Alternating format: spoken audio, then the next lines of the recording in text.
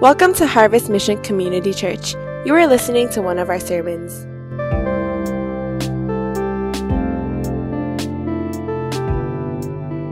Welcome everyone to Sunday celebration. It's Pastor Seth and I here again, and as you know, we're trying to do something a little bit different, unexpected, although this week is a little bit more expected than last week, probably, but we've been hearing people have been enjoying, some of the things we're trying to do. Yeah. So we're going to give it another try. We believe in improving. So hopefully this will be a better experience for all of us. Yeah. And, next week we'll see. We'll evaluate and see if it goes better. But third time's a charm. Exactly. Yeah. So last week, I wanted to remind us, last week we started with this whole sermon series, Unexpected. And we've been going through the passages in Luke, how first we talked about when the angel Gabriel actually met Mary, talked about how Mary would be with child, with Son of the Most High. And the one thing from last week was that letdowns can cause us to distrust, but God is so worthy of our trust. And I think, it was a really good message, just for me even, just struggling through different things in my life during this season, just to learn to trust God more than anything else. And today, as we go into talking about unexpected joy, what we wanted to do is actually, recognize that there might be a roller coaster of emotions that we might be experiencing right now. Joy might be the last thing that's on our minds that we've been thinking about. And we wanted to actually hear from all of you in our church just what's been going on in our hearts, what we've been experiencing, and how we actually view joy in this season. So we're going to do a Mentimeter, an online interactive poll. Yeah. And the Mentimeter is going to be there on the screen. You can scan the QR code, or you can just go to that link, Menti-Joy. Put in the Menti code 4739652. And I think because there's a little bit of delay with the YouTube live streaming, we'll give you some time to answer the question and then hopefully go through and see all the answers together when we go through the Mentimeter. But we really wanted to talk about this idea of joy and everything that's going on during this season, especially because the fourth wave, it's like, okay, here we go again. Christmas is not going to be what we expected or what we wanted it to be like. So hopefully you've gotten to the Mentimeter poll so far, and there's just a couple questions that we wanted to ask. And the first question is, what are the 2 to 3 dominant emotions you've been feeling this past month? What are the 2 or 3 dominant emotions you've been feeling this past month? And it's a word cloud, so it'll update in real time. So go ahead and submit some of your answers. It could be a short one-word emotion. It could be a phrase. But let's see what some of you are putting in there. And just remember that if you haven't already gotten access to it, just put it there, menti.com, and then enter the code 4739652. And then just use your mobile phone. Any browser will work, so you can participate online. So I don't know about those guys. Joyful, happy. What are they doing? What are they doing? Why playing video games. Okay. But we see a lot of the bigger ones are like tired, stress, sad. There's multiple stress and stressed. Yeah. So it's double whammy. So anxious. Yeah. Disappointed, I see. Loneliness, frustrated. There's a lot. I would say there's a lot more negative emotions than positive ones overall. Yeah. So definitely, I think it does, describe this season pretty accurately. Yeah. If we move on to the next question, the next one is, I have felt joy in the last 1 month of my life. And this is on a scale of 1 to 10, 10 being definitely, 0 or 1 being not at all. And so just I think some of you would like to put 5 because we're like, well, ambiguous. So try not to put 5. Pick one side or the other. And then share with us, just have you experienced a moment of joy? Whatever joy means to you. I know many of us, we have different definitions of joy. We have different interpretations of what that word means. But have you experienced, or I have felt joy in the last 1 month of my life? And just put it on a scale of 1 to 10, and we'll see what the results are. So it sounds like we have, at least a good 30, 40 now results in. Okay. I don't know. How are you feeling, Pastor Bo? Is this encouraging for you as a pastor? There's 2 humps in there. So we have a group that's pretty discouraged and some that are on cloud 9. So we're just very encouraged. Yeah. But over a 6.8 is not bad. It's not bad. But that could be just one moment, and maybe it's like a microsecond or something like that. And they're playing the video game. Well, the third question is, I believe that joy should be experienced as part of the Christian life. I believe, or do you believe joy should be experienced as part of the Christian life? Whoa. All right. Well, with the first person, 10, 100%. Again, scale of 1 to 10, 10 being definitely, 1 being not at all. And so we'll see the spread or the spectrum here. Yeah. I think initially out of the gate, it seems like most people 100% agree. Yeah. We're going to lay our hands on some of those people on the 2 or 3. There's a little bump at the end, right? Yeah, Where yeah. people are like, no, not at all. Okay. All right, fourth question. It says, I know ways to develop, or I understand how to develop joy in my life as a Christ follower. And I know many of you, or some of you might not follow Christ. You might just be tuning in with us and just enjoying the messages. But you can just share, like, if you know how to develop joy just generally in your own life. So go ahead and answer that.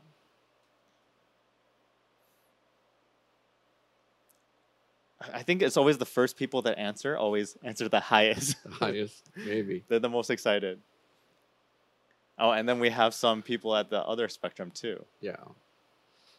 I think this is definitely different than the previous one. Yeah. Well, I mean, a lot of times you have to think about, we know what it is or what we want, but we don't know how to do it. So I wouldn't be surprised if that number is much lower. Yeah. Or if we ask the question, how many of you actually have developed joy or actively doing it, that might even be even lower. Yeah. So, yeah, it's it's not too low, but it's not extremely high either. It's about 6.6. Yeah. All right. And the last one is going to be a word cloud. Is what are the biggest hindrances of joy in your life? What are the biggest hindrances of joy in your life? And this might be a little bit personal. I'm not expecting you to share everything, but just a word or a phrase that, for yourself. A student has responded. Exam. That was fast. That was the first thing that came out. Finals right now. Oh, yeah. As soon as you say exam, then everyone else is going to put exam as well, and then it's going to be inflated. That exam is big. How about work? Where's the focus? Single adults. Boss. Boss. Right? Exam is still number 1. So... HKUST, wow. Really have the University of Stress and Tension going on. Yes. Praise the Lord, no one put PolyU or CUHK or HKU. They're just relaxing. They're relaxing. Playing video games. GPA, I see there. Fear. Oh, relationships is another one. Mm-hmm. Insecurity. Comparison. Depression. And I think mental health is definitely a really big, challenge for many of us these days. It is. Being alone, that's another one. Life. Mm-hmm. Someone put life. Comparison, I think that's a big one. Uncertainty. Mm-hmm. Yeah, especially given everything that's happening right now. Thanks for all participating. I think even for us, maybe you can share one hindrance for yourself that really hinders you from having joy. I think it's a combination of probably tiredness and losing perspective. I think when I get tired and lose perspective, then it's easy to have that joy sucked out of my life. So, yeah. Yeah, I feel the same way. I think for me, it's definitely more of that like performance or results-oriented kind of mentality where like I want to see something happen. I don't see it exactly the way that I want to. And so then, therefore, I get discouraged. Or another thing is, oftentimes I'll be planning something and trying to celebrate with my wife, and then it won't go the way that I want it to go. And then my attitude is really poor during the whole time. And Erica's like, we're going to have to fix talk your to attitude. Erica. So we're going to have to talk to Erica about so this yeah, so I think it's just that self-focusedness, I think that really hinders me a lot. Yeah. So I think, when we think about joy, I really believe that joy is something that can be cultivated, something that can be developed. And as Christ followers, like many of us, we agreed it's something that we should experience because God is a joyful God. And this season, especially of Advent, is a joyful season. And that's why the one thing for this morning that we want to share, and we'll unpackage it, is that our joy can be elevated as our heart is cultivated. It's really this idea that our joy can be elevated. Wherever it is right now, it can actually increase. We can develop it when our hearts are cultivated. Something about our hearts and what's going on inside that really has something to do with that. So we wanted to go into some huddle group time and give you some time to discuss with one another this whole idea of joy and just cultivation. And so the two questions for your huddle group right now, hopefully you're in your Zooms and you can break out into some smaller groups, is the first question is, have you ever experienced a moment of unexpected joy? And just share that moment with one another. What's that moment you've experienced, whether it's in the past month or even in the past year, whatever sticks out to you. And the second question is, what are some of the biggest hindrances of joy in your life right now? So you probably put a word down in the word cloud, so just elaborate on that and share it with your huddle groups, and then we'll come back together. So we'll give you about 6 minutes or so, and then we'll come back.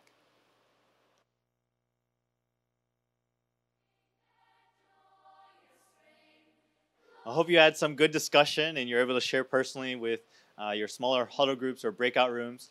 And as we go into talking about how our joy can be elevated as our heart is cultivated, there are two things that we actually need when we look at developing this joy. And so hopefully you've turned to Luke chapter 1, and we're going to look at verses 39 to 45. We're going to look at Luke 1, verses 39 to 45. And the first thing that we want to keep in mind is that our anticipation fuels joy.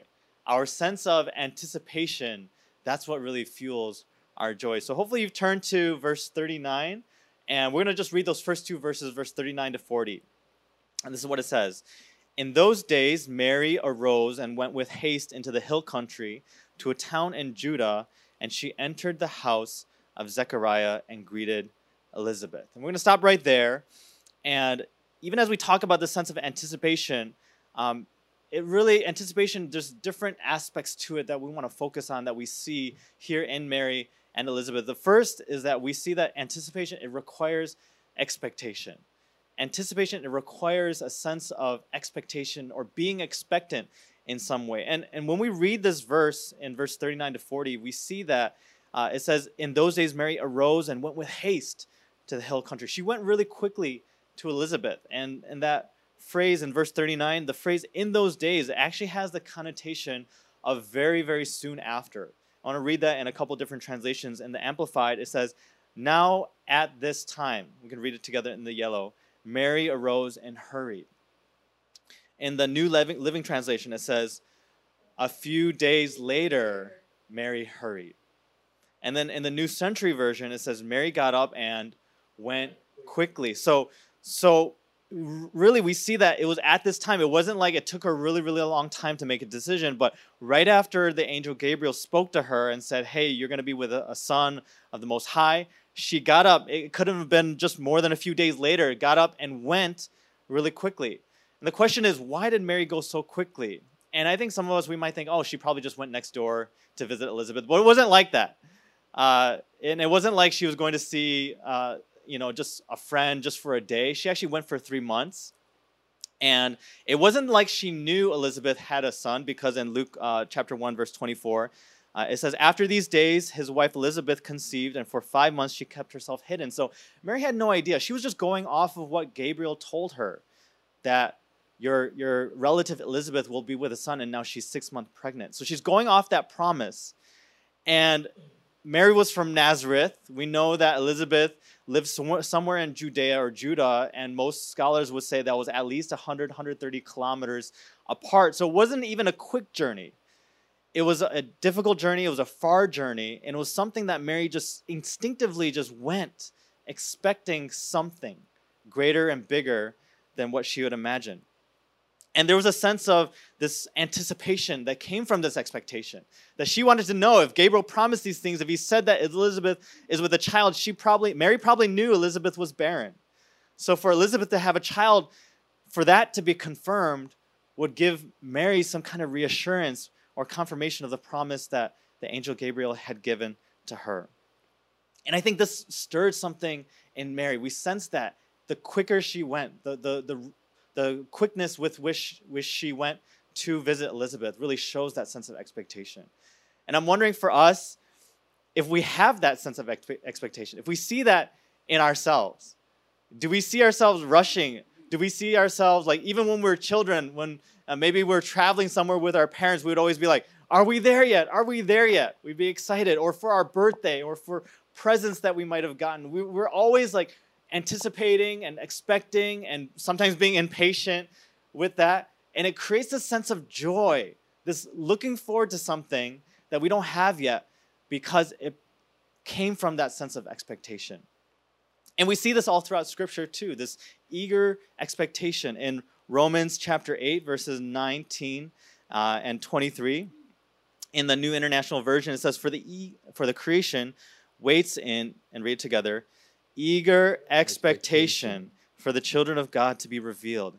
Not only so, but we ourselves who have the first fruits of the Spirit groan inwardly as we wait eagerly for our adoption to sonship, the redemption of our bodies. So even the way that we look toward Christ, the way that we look at our faith, there's this eager expectation that we long for, that we're hungry for, that we're expectant for, we're anticipating, because something really, really, really good is coming up. In 1 Corinthians chapter 1, verse 7 in the NIV, it says, therefore you do not lack any spiritual gift as you eagerly wait for our Lord Jesus Christ to be revealed. That's the whole story of Christmas. That's why we have Advent, is that these couple weeks we're looking forward to Jesus coming. We're looking forward, anticipating his birth. Not because we don't know it's coming. We already know it's a promise given to us. But it's that process of waiting. It's like the little kid, waiting for the present to open on Christmas. But it makes that joy so much greater when they actually get to that point because they've been waiting for so long for it to come. And I think the issue, and as I was reflecting on this, is that many of us we're just very cautious. We're very self-protective. And we protect ourselves against any sense of expectation. Again, imagine if Mary was cautious, self-protective, and didn't have any expectations. And she was just kind of like jaded about everything. I enjoy scrolling through Christian memes on Instagram, and I saw this meme that describes pretty accurately because I enjoy the song. I forgot the song's title, but it goes something about like, Mary, did you know? And the song is all about like, did you know that your baby boy would do all these things? And talks about Jesus. And so the meme goes, Mary, did you know? And she's like, yes, Gabriel told me. I already know. Don't worry about it, right? It's like, totally killing the spirit, right? There's no sense of anticipation. And I feel like many of us, we are like this. And here we're coming up to Christmas. God is doing something. And God is like, hey, did you know? Or are you looking forward to? And we're like, yeah, I know. I've already been through it. Been there, done that. And many of us, like for life group, we're like, some of us, this might be our third, fourth, fifth. I don't know how many life groups you've been part of. Many. 20, anyways. Many. Many life groups. And we're like, oh, here we go again. It's going to be the same thing. I know exactly what my leader's going to say. In the first life group, we're going to study Acts 2, 42 to 47. Yes. It's about community. Always. And we're going to have some sharing time. And we're going to have LCG, right? And I think we lose that spirit because we're jaded or we're cynical. Or it could be like that for work or like that with family. Oh, Christmas time is coming up and family, it's going to be the same thing over and again. Same issues are going to come up and we're dreading it rather than looking forward to the opportunities that God is going to give us. And I think some of us might be asking, but Pastor Bo, isn't this all of what the theme of the series all about? It's unexpected joy, right? If we expect it, then we can't really have joy. But one thing I want to challenge us with and think about is anticipation is not the absence of expectation. It's not having zero expectations. Because you know what is having zero expectations? What the root of that usually is cynicism. The root of having no expectations usually comes from cynicism and a cynical heart that says, well, nothing good is going to happen anyway, so I might as well not try. And I think there's a quote from Francis, I don't know how to pronounce his last name, Fragipani, in an article, I Will Rejoice, and he says this really well. He says, we must make the choice to rejoice. We must make the choice to rejoice. Too many of us are cynics. Cynicism, contrary to popular opinion, is not a gift of the Holy Spirit. A cynic is a habitual doubter. He is nearly always negative, expecting the worst and probing for the worst when there is nothing negative visible on the surface. Ultimately, a cynic will always discover something that confirms their expectations, right? So if you have zero expectations, then you're just going to go into that, whatever confirms that. He goes on to say, I'm saying that God is good, and even when things are not good, he works them for our good. He who is perfect can make something wonderful come out of what was just average or even misguided. That's where my peace comes from, God's abilities and his goodness. This is where the peace beyond comprehension comes from. Here's the source of the love that surpasses knowledge. God himself is the reason for my inexpressible joy. I think this quote, it really hits me to the heart because I realize I'm a cynic. I find myself very cynical oftentimes, especially when it comes to like things I look forward to. I think it's oftentimes the things I value the most that I get most cynical about, right? Mm-hmm. Especially I think in this season it's been with work. I've been really cynical about like, is my efforts really going to produce something meaningful or valuable? And when I don't feel that way, then I just get really unmotivated. And I admit that I've wasted time at work. I haven't really been the most faithful. And I realize it's because I have this really jaded perspective, after working, there for some number of years. It's really easy to be like, well, it's just going to be the same old, over and over again. But one thing I've been, really challenged by is one thing that even as we spent time together, you always say that you're a pessimistic optimist, which is a paradox. Oxymoronic. So just curious, like, what actually helps you? How do you actually become a pessimistic optimist, if that's possible? Well, I mean, let me just address one thing. It just popped up in my mind about the whole issue about the cynic. It really is the opposite of people who have faith, because faith is believing in something that you do not see. But a person who's cynical is they see it, but they don't believe it. Yeah, that's true. So it's kind of like this opposite. So I think a lot of times when you meet cynical people, a lot of them, they've been hurt. A lot of them, there's a lot of insecure pride. And so because of that, even though they see God working, they see all this stuff, they doubt it. They don't believe it. Yeah. And so that's a lack of faith, which is the opposite of faith, as the Bible talks about, that it's believing in something that we do not see and we hope for. But to answer your question, I think, as you get older, it's easier to get more pessimistic because you start living life and you see the frailties of humanity. You know this from personal experience? Yes. Talk to Christina. And so you begin to understand more about your own weaknesses. But also as you interact with people, you begin to really see just how sinful we really are. That's true. And because of that, it just kind of makes us very pessimistic.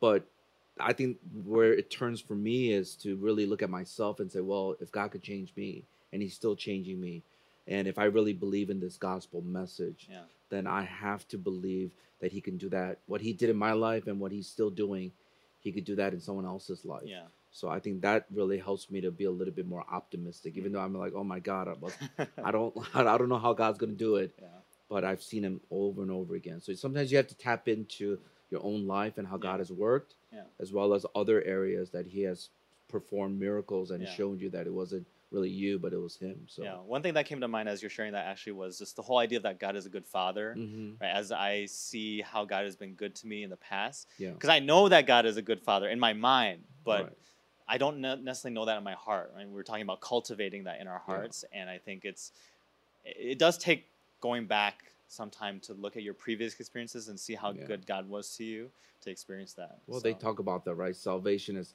6 inches away from your head to your heart. And a lot of times we know a lot of these things about God's love, God's grace, but if it doesn't come into your heart, then you begin to experience it, then it's going to be just all head knowledge. Yeah, so, that's good. And I hope that many of us will be able to experience that or bridge that gap a little bit more as well. And I think that gives us some good questions to think about for ourselves is, what is it that usually hinders us from expecting good things or great things from God? Whether it's our cynicism or jadedness from going through things repeatedly, or even what Pastor mentioned, maybe there are some past hurts or issues in our lives that really kind of breed that distrust of God that leads us to not expect anything, which ultimately leads to joylessness. And so, I think they'll be good to take some time to reflect and think through some of those questions to really help us process through. Let's continue on and read verses 41 to 42 as we look at not only does anticipation require expectation, but anticipation also results in celebration. So let's read verses 41 to 42. It says, "And when Elizabeth heard the greeting of Mary, the baby leaped in her womb, and Elizabeth was filled with the Holy Spirit. And she exclaimed with a loud cry, "Blessed are you among women, and blessed is the fruit of your womb." So anticipation results in celebration. And even though it doesn't explicitly say Elizabeth celebrated, like everything that she does, it has a mark of celebration. What happens? Like the baby in her womb. And if we look deeper, the question is, what would compel her to do something like this? And I think we need some previous information. It's actually the prophecy that was given to Zechariah, who was Elizabeth's husband, that talks about what would happen to Elizabeth. It says, "But the angel said to him, 'Do not be afraid, Zechariah, for your prayer has been answered, and your wife Elizabeth will bear you a son, and you shall call his name John.'" This was because Elizabeth was carrying John the Baptist. And let's read it together in yellow. "You will have joy and gladness, and many will rejoice at his birth." So there's a prophetic word about having joy, about gladness. And then in verse 15 it says, "For he will be great before the Lord, and he must not drink wine or strong drink, and he will be filled with the Holy Spirit, even from his mother's womb." So we see here the angel Gabriel prophetically speaks joy. This prophetic word about you're going to have joy, you're going to have this gladness, people are going to rejoice from birth, and it's because he's going to be great before the Lord. So there's promise of not only John the Baptist, but it's almost also the promise of the Messiah, which was everything that the Jews were looking forward to. And so as Elizabeth is experiencing joy, she knows that joy is going to bring a greater joy for someone else, but she doesn't exactly know how or who that's coming from. So when Mary comes, that's when everything clicks. And we see that Elizabeth celebrates with joy that comes from the Holy Spirit. And one thing that you'll always notice throughout Scripture is that when you have the Holy Spirit, you have joy. We see that in Acts chapter 13, verse 52. It says, "And the disciples were filled with joy and with the Holy Spirit." In 1 Thessalonians 1, verse 6, in the New Living Translation, it says, "So you received the message with joy from the Holy Spirit, in spite of the severe suffering it brought you." And then Galatians 5, verse 22, in the ESV, it says, "But the fruit of the Spirit is love, joy, peace, patience, kindness, goodness, faithfulness." Every single time we see the Holy Spirit, there's oftentimes joy that comes about. There's this exuberance, there's this celebration, and we see that celebration. Why? Because Elizabeth, she doesn't say, "Hey, what up, Mary? Hey, good to see you," you know. She says, "Whoa," like there's an exclamation, there's a loud cry. You don't cry loudly, you know, for no reason. It's because there's a sense of, wow, there's something amazing. I want to celebrate this. And then not only that, but what does she do right after that? She blesses the child and she blesses Mary. What does it mean to be blessed? It talks about the favor of God, that's blessing, or the promises of God being fulfilled, or there's certain prosperity to be covering over the child and Mary. Like when you are celebrating something, you know what we're actually doing? We're actually affirming. We're blessing. That's what celebrating is. I've been watching The Voice recently, and every single time, like some of those singers are amazing. Amazing. And then when you hear some of them like go crazy, you know, all the judges are standing up and they're celebrating the artist because they're amazing. And then what do they do right after the artist is done singing? They affirm them. They speak blessings onto those singers. And that's what we do when we celebrate. We speak blessings, we speak affirmations, and we recognize the gift or the blessing or whatever it is that God is doing in that person's life. And that's what Elizabeth is doing. She's looking forward. She's anticipating. And when she anticipates, it results in celebration when she's able to actually meet Mary for that time when she discovers that Mary has the child. And I think this is something that personally for me has been hard to cultivate. I'm not naturally someone that likes to celebrate. I don't enjoy like getting together with lots of people. I was sharing this with my wife the other night, and I was like, I don't really like celebrating because I don't like huge party. I'm very, very introverted. So anything with loud music, lots of people, I'm like, whoa. Because you're also drinking grapefruit. Some other things can help. That's true. That's true. Mm-hmm. But I think I realized like celebration is also an intentional Yeah. act, right? It's something you decide to do. It's something because you care for people, Mhm. because you're being selfless, and it's also in some ways a discipline, right? And even I was thinking about we call our gatherings, like a lot of them celebrations. We have Sunday celebration where we celebrate all of the good things that God is doing. Easter celebration, baptism celebration, night of Christmas celebration. We're celebrating. We're celebrating a lot of things, right? Or even in our day-to-day lives, we do things like baby showers, bridal showers, engagement shower parties. You are? I don't do that, but Oh. yeah. Is there some news about? No, no, no. Oh, okay, No, okay, no okay. news. Okay. But I realized, yeah, for me, it takes discipline or it takes intentional effort to Yeah. be able to celebrate. And I realize it's something I need to learn to cultivate. And so, Well, I think just people who are self-focused on themselves, all I can say to you is you'll have a hard time celebrating, because celebration is not something that's inward, yeah, but it's outward. So the more you could focus on God, the more you could focus on that person, yeah, it's easier to celebrate. yeah. I mean, what are some ways that you celebrate, like that you develop celebration, whether it's in your family or even in this season? Yeah, I mean, it comes in different ways. When you're eating together, you could just share some good things that are happening. Even when you're spending time with some of your disciples or your mentees, hearing some of the praises God is doing, you celebrate that, and just finding just little things throughout when you make the MTR train when the door is about to Yeah. close. You know, you like Yeah. praise God. Yeah, You know, you celebrate. So you just find different ways throughout the day, yeah. and you're developing that as a Yeah. discipline. Yeah, Yeah. and something that Eric and I we've been trying to do for our family is like make the holidays intentional times to celebrate. Right? I think because I grew up not really celebrating holidays or not really cherishing it. We didn't. Our family. I mean, we put up a tree, but it wasn't like a big deal.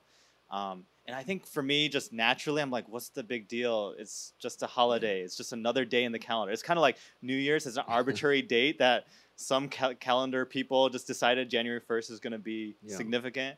But I realize, to commemorate or to recognize or to appreciate people, I think having a special day to spend with people or family and Yeah. friends is really, really important. Well, So, I think you should talk to Christina, because that's something that she kind of started in our family. Because when it was Christmas, like I didn't grow up doing all that stuff, and then So we're similar in that yeah, way, we're yeah. similar in that way. But she pulled out a cake, and I'm like, oh, whose birthday was? But it was Christmas, so it's Jesus' birthday. So once again, just thinking outside of yourself, excited to open your gifts, but it's Jesus' birthday, so we will actually sing happy birthday to Jesus, Wow. and then have the cake, open the presents. You should record it and post it on social media this time around. Well, anyway, we have to still put up the tree. Yeah. So, Christina. Well, anyways, I mean, it's each family is different, each person's different. Yes. I think, we need to find our own ways to celebrate. And I'm hoping and I'm praying that, in our own way, with our family or with our friends, and hopefully it's not just celebrating for the sake of celebrating, but it's celebrating to remember who Christ is, right? Celebrating to recognize God in everything that we've been doing. And I think that will be a really powerful way. So, for how about us? I think the question is, have we celebrated recently? Do we find joy? Have we experienced that joy of the Holy Spirit, even in difficult circumstances? I think that's the most powerful thing, the witness that we can have during this Christmas season is if people are able to see that we have joy and we have reason to celebrate, even though we have things like the fourth wave, and even though, the world is in chaos in many ways, for us to still have that joy. Not because we're oblivious to it, but in spite of it, that we can have that joy. And so we wanted to give you some time, again, just for some huddle groups. 2 questions again. The first one is, in what ways do you find yourself cynical or lacking expectation in your daily life? Like, back to that first point, right, where anticipation requires expectation. What are some ways that you don't have that expectation, or you realize that you've been jaded or cynical? And second question, more toward the celebration aspect of, what are some ways that you can practice expectation or celebration this month? Just think of some ways that this December that you can actually practice that. So again, we'll just give you about 6 minutes or so, and then we'll come back and Pastor Seth will share the second point.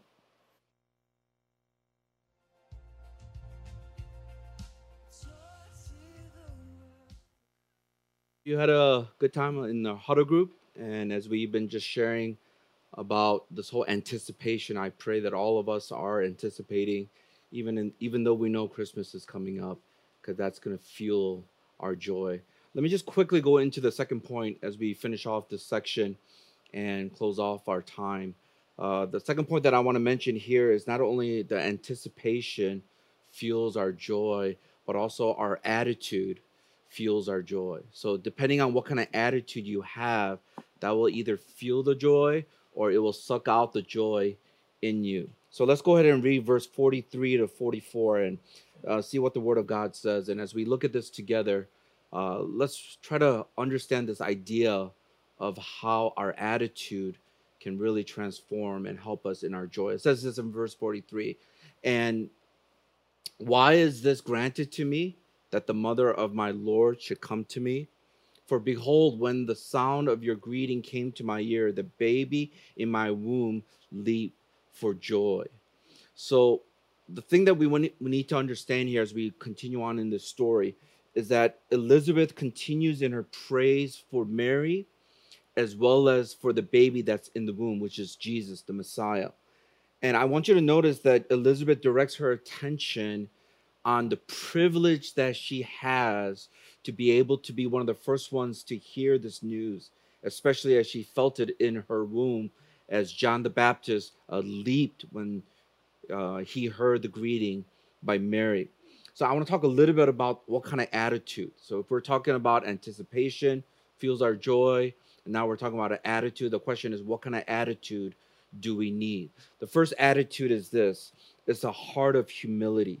The heart of humility. I want you to notice Elizabeth's question again as she says, and why is this granted to me, that the mother of my Lord should come to me? I mean, this was a genuine question of disbelief and not fully understanding and even feeling this sense of privilege. And one of the things you'll notice is she even uses the term my Lord, and it's a reference to Christ, the Messiah. So how is it that this Messiah, this Christ, this news of him has come to me? And this is kind of the humble heart that she had, because she was the one of the first ones, because no one else knew about this. I want you to look at how the other Bible translations translates this verse. And I'm going to have all of you read it in the yellow with me. And some of you are probably thinking, why do we do this? Because I believe in the more senses you use, not just reading, but even speaking, hearing, you'll remember some of these passages well. So I'm going to read it from the Passion Translation. It says this, on the count of three: 1, 2, 3. How did I deserve such a remarkable honor to have the mother of my Lord come and visit me? So I want you to look at that phrase, how did I deserve? Really understanding the sense of privilege, that she didn't really deserve it. In the NIV, it says this: but why am I so favored that the mother of my Lord should come to me? So once again, what did I do? Why am I being shown this grace, this favor that I don't deserve? Message translation, it says this: and why am I so blessed that the mother of my Lord visits me? So this idea of being blessed, it's not because you do something, but God desires to give it unto us freely. Freely you have received, now you freely give. And lastly, the Amplified Version says this: and how has it happened to me that the mother of my Lord would come to me? So literally, she has no idea, like in a good sense, clueless, that how in the world someone like me can actually be one of the first ones to hear about this Messiah that is to come and to be the Savior of this world. I'm wondering, when was the last time we had this kind of attitude? When was the last time you were humble when you thought about the gospel and what Jesus Christ has been doing in your life? You know, when I think about myself, I realize that thing that helps me oftentimes just to kind of stay rooted and grounded is just to think about where my life was prior to coming to Christ. And if I kept on going in that trajectory, I know that I would not be where I am right now. So when I think about that, it just reminds me how important it is, that it really is about the grace and the love of God in my life. Yeah, that's good, Yeah. because I think sometimes when I think about it, and Yeah. I think it's easy to get caught up in that, oh, I'm so great right now, and therefore I deserve these things. But as soon as I remember back when I was Yeah. in undergrad, university, even high school, you're like, whoa, I definitely doesn't deserve that. So. Yeah. So it really helps us, you know. And then also I'm just thinking about more bigger picture, just thinking about the opportunity that we have, all the blessings we've received as a church. I think you and I can testify that a lot of these things we didn't deserve, Yeah. and God's working in spite of us, you Yeah. know. And so I think it just reminds us once again that it really is God working. I don't know what it is for you. Maybe it's just realizing that the job that you have, maybe it's just being able to go to the school that you go to, maybe having the family that you have, just being able to have a roof over your head when there's so many other people who don't have different things. And so that just keeps us humble, realizing, and some of you are spending time with people who have been walking with the Lord, who's discipling you, who are spending time with you. Not everyone in our church has that. And so when you think about it, it's not because you're great, it's because God's mercy and his grace upon you and having that kind of attitude. And then we see Elizabeth's heart of humility. It's interesting here because she could have easily gotten jealous and discontent. Now, the reason why I was thinking about this, as I was it's a short passage, so I was kind of thinking, meditating on it, and I'm like, Lord, speak to me. And I was just thinking, if I was Elizabeth, I can see some of these bad stuff coming out, like jealousy, discontentment. Because if you remember earlier, as you quoted in Luke chapter 1, verse 14 through 15, I'm going to read it in the Amplified version. Listen to what it says. This is Gabriel, the angel, speaking to Elizabeth about her being pregnant at an old age, and John the Baptist was going to be in her womb. And it says this: you will have great joy and delight, and many will rejoice over his birth. So pretty much there's going to be a party going on because of the baby you have. Now, what mom, come on now, what mom would not be ecstatic knowing that everyone will know about this baby, right? And then in verse 15, it says this: for he will be great and distinguished in the sight of the Lord. So just try to imagine for a moment you're Elizabeth. You get this prophetic word. You are well advanced in years, so you know it's a miracle. And it's talking about how your son is going to be awesome. Your son is going to be great. And so you're excited. So you've been holding on to this baby now. It's been what, about 6 months? She's been pregnant about 6 months, so in her last trimester, entering into her last trimester. And you could kind of think about this and say, oh, my baby's so awesome. My baby's so great. Then all of a sudden Mary comes and she's carrying the Messiah. Okay, he's second place. He's okay. He's all right. You know what I'm saying? That jealousy and that thing that comes up. And so those of you who have no clue about jealousy, because you're just not the jealous type, those of you who don't really struggle with discontentment because you're always content, first of all, you're lying, because all of us struggle with it. And so it starts at a young age even. I want you to look at this picture. Here's a meme. That look of jealousy. We all know what that feels like, right? You're the most precious and spoiled child. Then all of a sudden another baby comes along. And that baby's looking like, I don't like this baby already. My younger brother, right? To those of you who are only children or only child, we'll pray for you. May the Lord bless you. All right? It's about perspective here. Now, why am I showing this and why am I sharing this?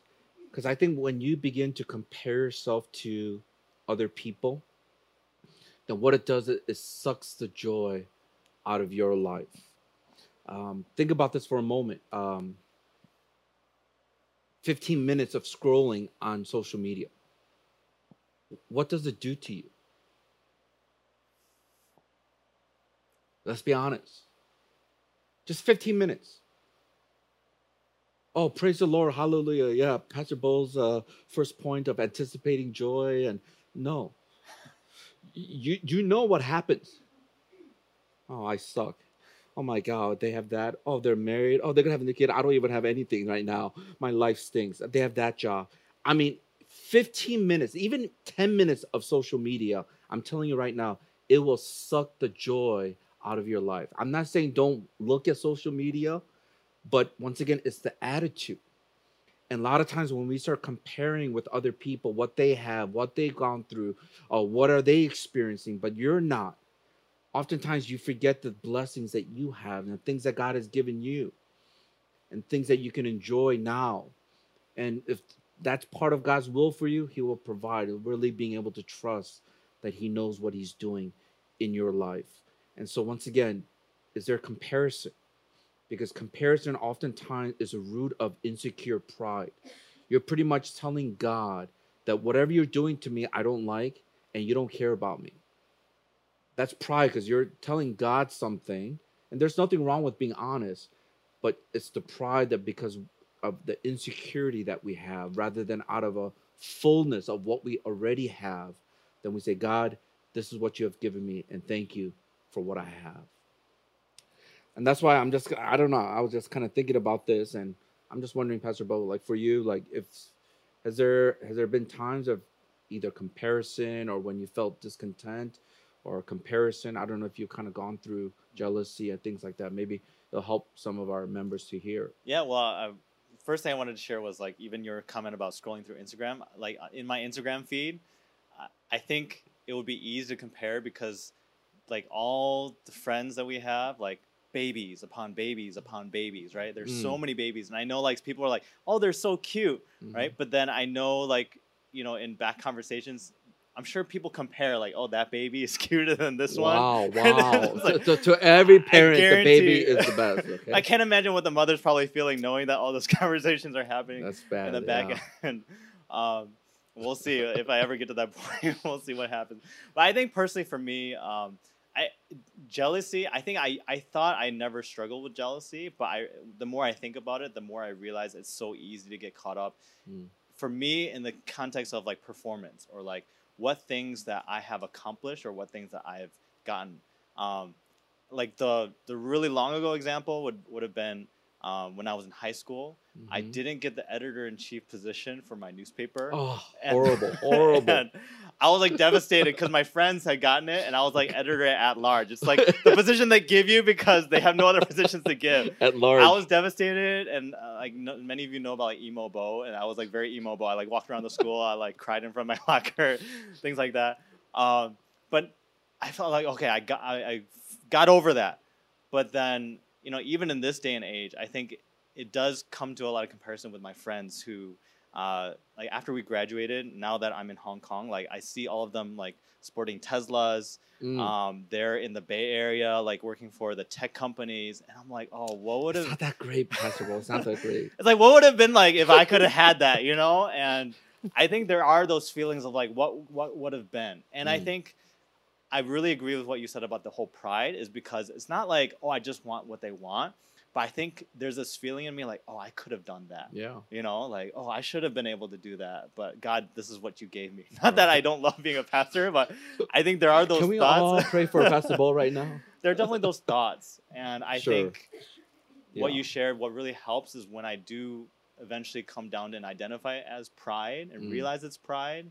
And when I realize it's pride, then I'm like, oh, okay, like God, instead of me trying to get what I want based on my own terms, like what you've given me is actually better. I think that helps. Yeah, So. that's good. That's good. That's why I think just this heart of humility that we see in Elizabeth is just incredible. Knowing that she's carrying John the Baptist, and now Mary comes and carrying the Messiah. Instead of comparing and getting jealous, she's rejoicing. And that's why she says, why are you coming to me? Why do I have this privilege of knowing that you're carrying the Messiah?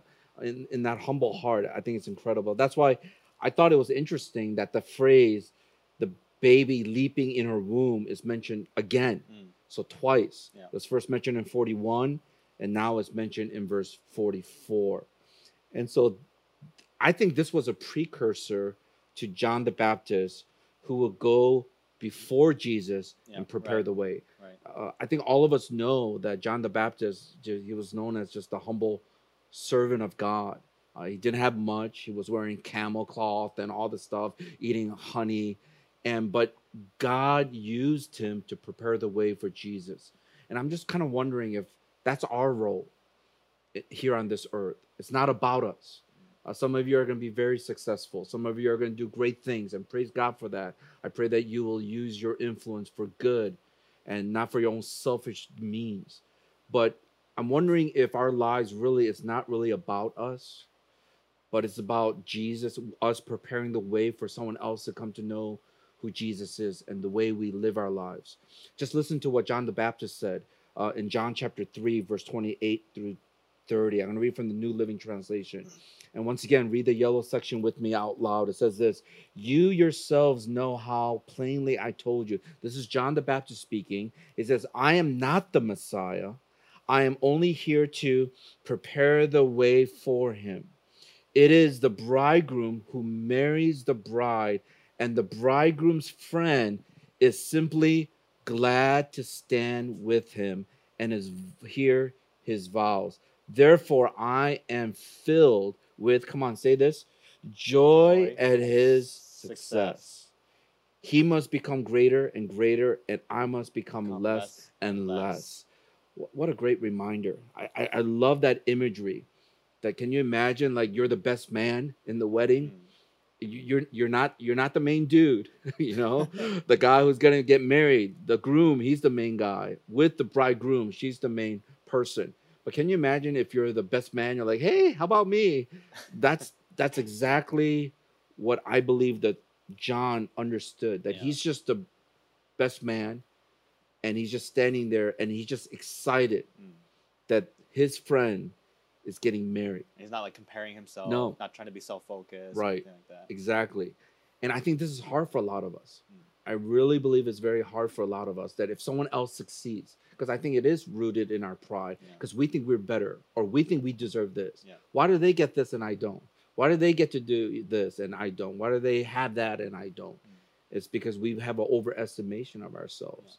So I think that's a good reminder for us. Or even I feel like sometimes we feel like we're God. Yeah. Because I think I like when you talked about, or John the Baptist says, "I am not the Messiah." But oftentimes when we have that pride, it's because we think we're God. Yeah. Or we think we should get certain things or deserve certain things. Yeah, and even when we're talking about ministry, when you're spending time with people and they're not changing, or you're not seeing them change as fast, and you get frustrated, you think you're God. Somehow you're God's gift to change people's lives, and we're not. And we've never experienced that before. No, right? never. No. Of course not.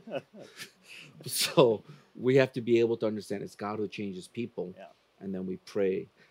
Another thing that we talk about here, the attitude. So once again, we're talking about the attitude. So it's this attitude of humility. And the second attitude that Elizabeth had was this attitude of honor, this heart of honor. I'm going to go ahead and read verse 45. Listen to what it says in verse 45. It says this: "And blessed is she who believed that there would be a fulfillment of what was spoken to her from the Lord." So here's Elizabeth. She closes out her exhortation by giving honor to Mary for her obedience to God's prophetic word that was spoken to her. So she heard it. She said, "I am your servant. Do whatever you desire." Then she comes, and then we see here Elizabeth emphasizes Mary's faith and her trust in God. I thought that was awesome. Listen to what it says. The verse 45 in the Living Bible says this: "You believe that God will do what he said. That is why he has given you this wonderful blessing." Like, she's not trying to compare, but she's blessing her. She's honoring Mary and saying, because of your obedience, God is doing these great things in your life. And I think this is one of the secrets of having joy, is simply believing and trusting in what God has said and obeying his word. I think when we have this kind of heart to honor God, you're going to start experiencing joy in your life. The problem is that a lot of us have a heart to honor ourselves. A lot of us have a heart to get things and do things. But if your heart is set on honoring God in every aspect of your life, and I'm even talking about even some of the private areas of your life, the things that no one else might see, or the things that we do that maybe your boss might not see, or you might kind of cut corners, all those things. Like, no one will call you out, but God is there. He sees you. And so the question is our heart, is it set on honoring God? Because if you are, then that's where the joy comes, when there's a sense of freedom in your heart and even in your mind and your conscience. And so we go from here, from honoring God, and also just learning how to honor people and to lift up and encourage some of these people in our lives. I want to kind of, we toss around the word honor a lot. I want to give you the dictionary definition so we're kind of all on the same page. The American Heritage Dictionary defines honor as this in two ways: high respect, as that shown for special merit, recognition, or esteem. The second part of the definition is a sense of principled uprightness of character, personal integrity. I'm just wondering, do we have this kind of honor towards God because of who he is? We esteem him.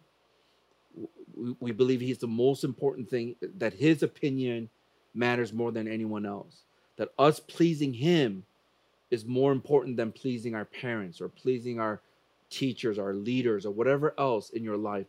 That honoring him, esteeming him as the most important is our heart's desire. And also with people, learning how to esteem them. And I it's just my own confession, as you know, Pastor Bo knows, as we've been how long have we known each other now? It's been about what, 10 years or so? Was it that long? It feels like it. Anyway, 2009 or 10, after you came back from Indonesia. oh, after, okay, so about 11, Yeah. 11 some years, yeah. But you know, one of the things I would say is this: I have no problem like honoring when we get a special guest. You know, when they come to our church, we want to honor them. Try to find whatever restaurant we can find to bless them. You know, we have some incredible people on the host team. Amen. Amen. Yes. And they are great at just I mean, every time we have guests over, they're always saying like, you guys are like, because we have people actually waiting in line so that when we get there, we don't have to wait in line. You know, I mean, we're talking about, we give the VIP treatment, and because we honor them, we esteem them. A lot of them have been my mentors. Some of them are my close friends. And so it's no problem. I have no problem honoring them. But then I was just thinking, like, how about those people that I'm like, think they're not so great? And I realized I struggle with it because it's my pride. Because for me, I'm like, I'm better than you. You don't know what you're talking about. So it's very difficult for me to esteem them. And I think that's a sin, and that's an issue of pride in my own heart. And so, like, what would it be like if we can esteem people the way we esteem God, because they're made in the image of God? That's why I think the attitude is not only the humility, but learning how to honor God as we honor people. Yeah. And so that's something that I'm constantly learning. And over that's over. interesting too that you share that, because when I think back to the times that I've experienced the most joy, Mhm. it's not necessarily the times that I've esteemed myself or Yeah. honored myself, right? I think when I've tried to do that, you kind of get deflated, Yeah. right? Or like when you order an Amazon package for yourself or a Taobao package for yourself, like you get really excited when it comes, and then when it gets there, you're like, oh, this is just for myself. But then I don't know, there's something about when you give something to someone else and you get Yeah. to see their joy, or you honor them in some way. Like then carousel. yes. Uh-huh. I don't know. There is a different sense of There is. like joy that you get, even though you were the one giving Right. to someone else. Right. So, I mean, you might enjoy it for a little bit, but it's a different feeling yeah. when you get something and then you're going to give it to Right. somebody else. Yeah. That's why I like what Hammer William Webb Peblos said. He wrote this: joy is not gush. Amen. It's not this warm feeling. Joy is not jolliness. Joy is simply perfect acquiescence in God's will, because the soul delights itself in God himself. Rejoice in the will of God and in nothing else. Bow down your heads and your hearts before God, and let the blessed will of God be done.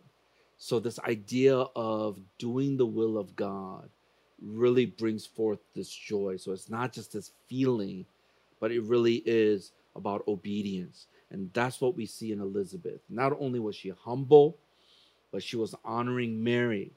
And because Mary was living out in faith, trusting that Jesus was going to come. I was just thinking about this one verse as we're talking about learning how to honor people, and something that I need to keep on reminding myself on. It says this in Romans 12, verse 10 in the ESV. It says, love one another with brotherly affection. Come on, let's say this together. Outdo one another in showing honor. You know, whenever we're trying to outdo each other, Paul is saying outdo each other in showing honor. And then look at these other translations. And the NIV says, be devoted to one another in brotherly love. Honor one another above yourself. So once again, when you want to honor people, you got to think less of yourself. It really is about the other person who is made in the image of God. The Voice translation says this: live in true devotion to one another, loving each other as sisters and brothers. And here, say this yellow section with me: be first to honor others by putting them first. This idea of others first. And then the Message translation says, be good friends who love deeply, practice playing second fiddle.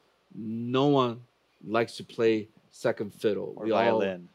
Or we always want to be the spotlight shining on us.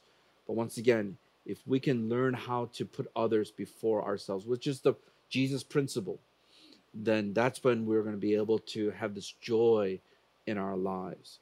So I want to ask us, like, how about us this morning? Do we have this attitude of humility? Do we have this attitude of honor? If you don't, then maybe that's why some of you don't have the joy in walking with the Lord and serving God at this very moment, because you're making everything about yourself.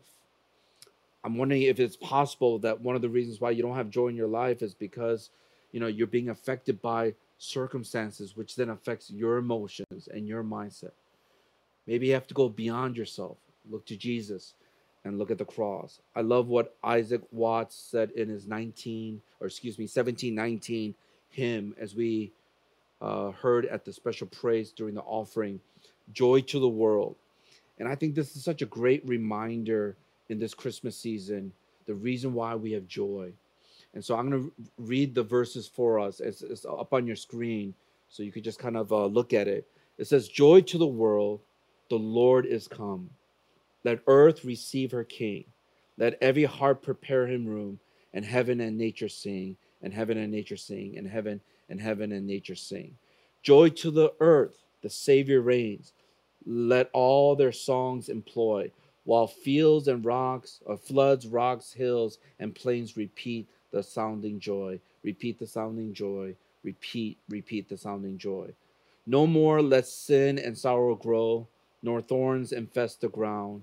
He comes to make his blessings flow far as the curse is found. As far as the curse is found. As far as the curse is found. And the last verse in the stanza says this: he rules the world with truth and grace, and makes the nations prove the glories of his righteousness and the wonders of his love, the wonders of his love, and the wonders of his love. And I want to just speak to some of you as you've been watching. I know many of you have gone to church. You're probably saying some of these Christmas songs, but not really understanding the full meaning. Some of you might be just watching and through an invitation from your friends, sending over the link. And what I want to share with you is very simple. This really is the gospel message. Because of who we are in our sinfulness, there's no way we can save ourselves. And no matter how hard you try to look good and to get everything in order, it will always fall short. And this is the reason why so many of us are on this path of trying to earn our own salvation, our own righteousness, and we cannot.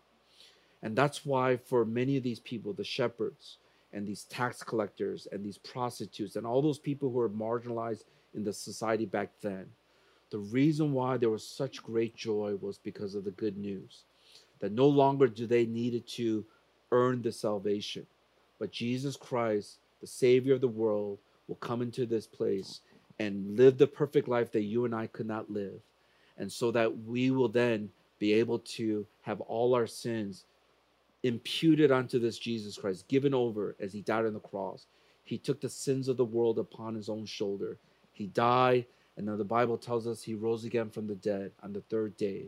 And because of that, now when we put our faith and trust in him, that we can be certain that we ourselves will have eternal life.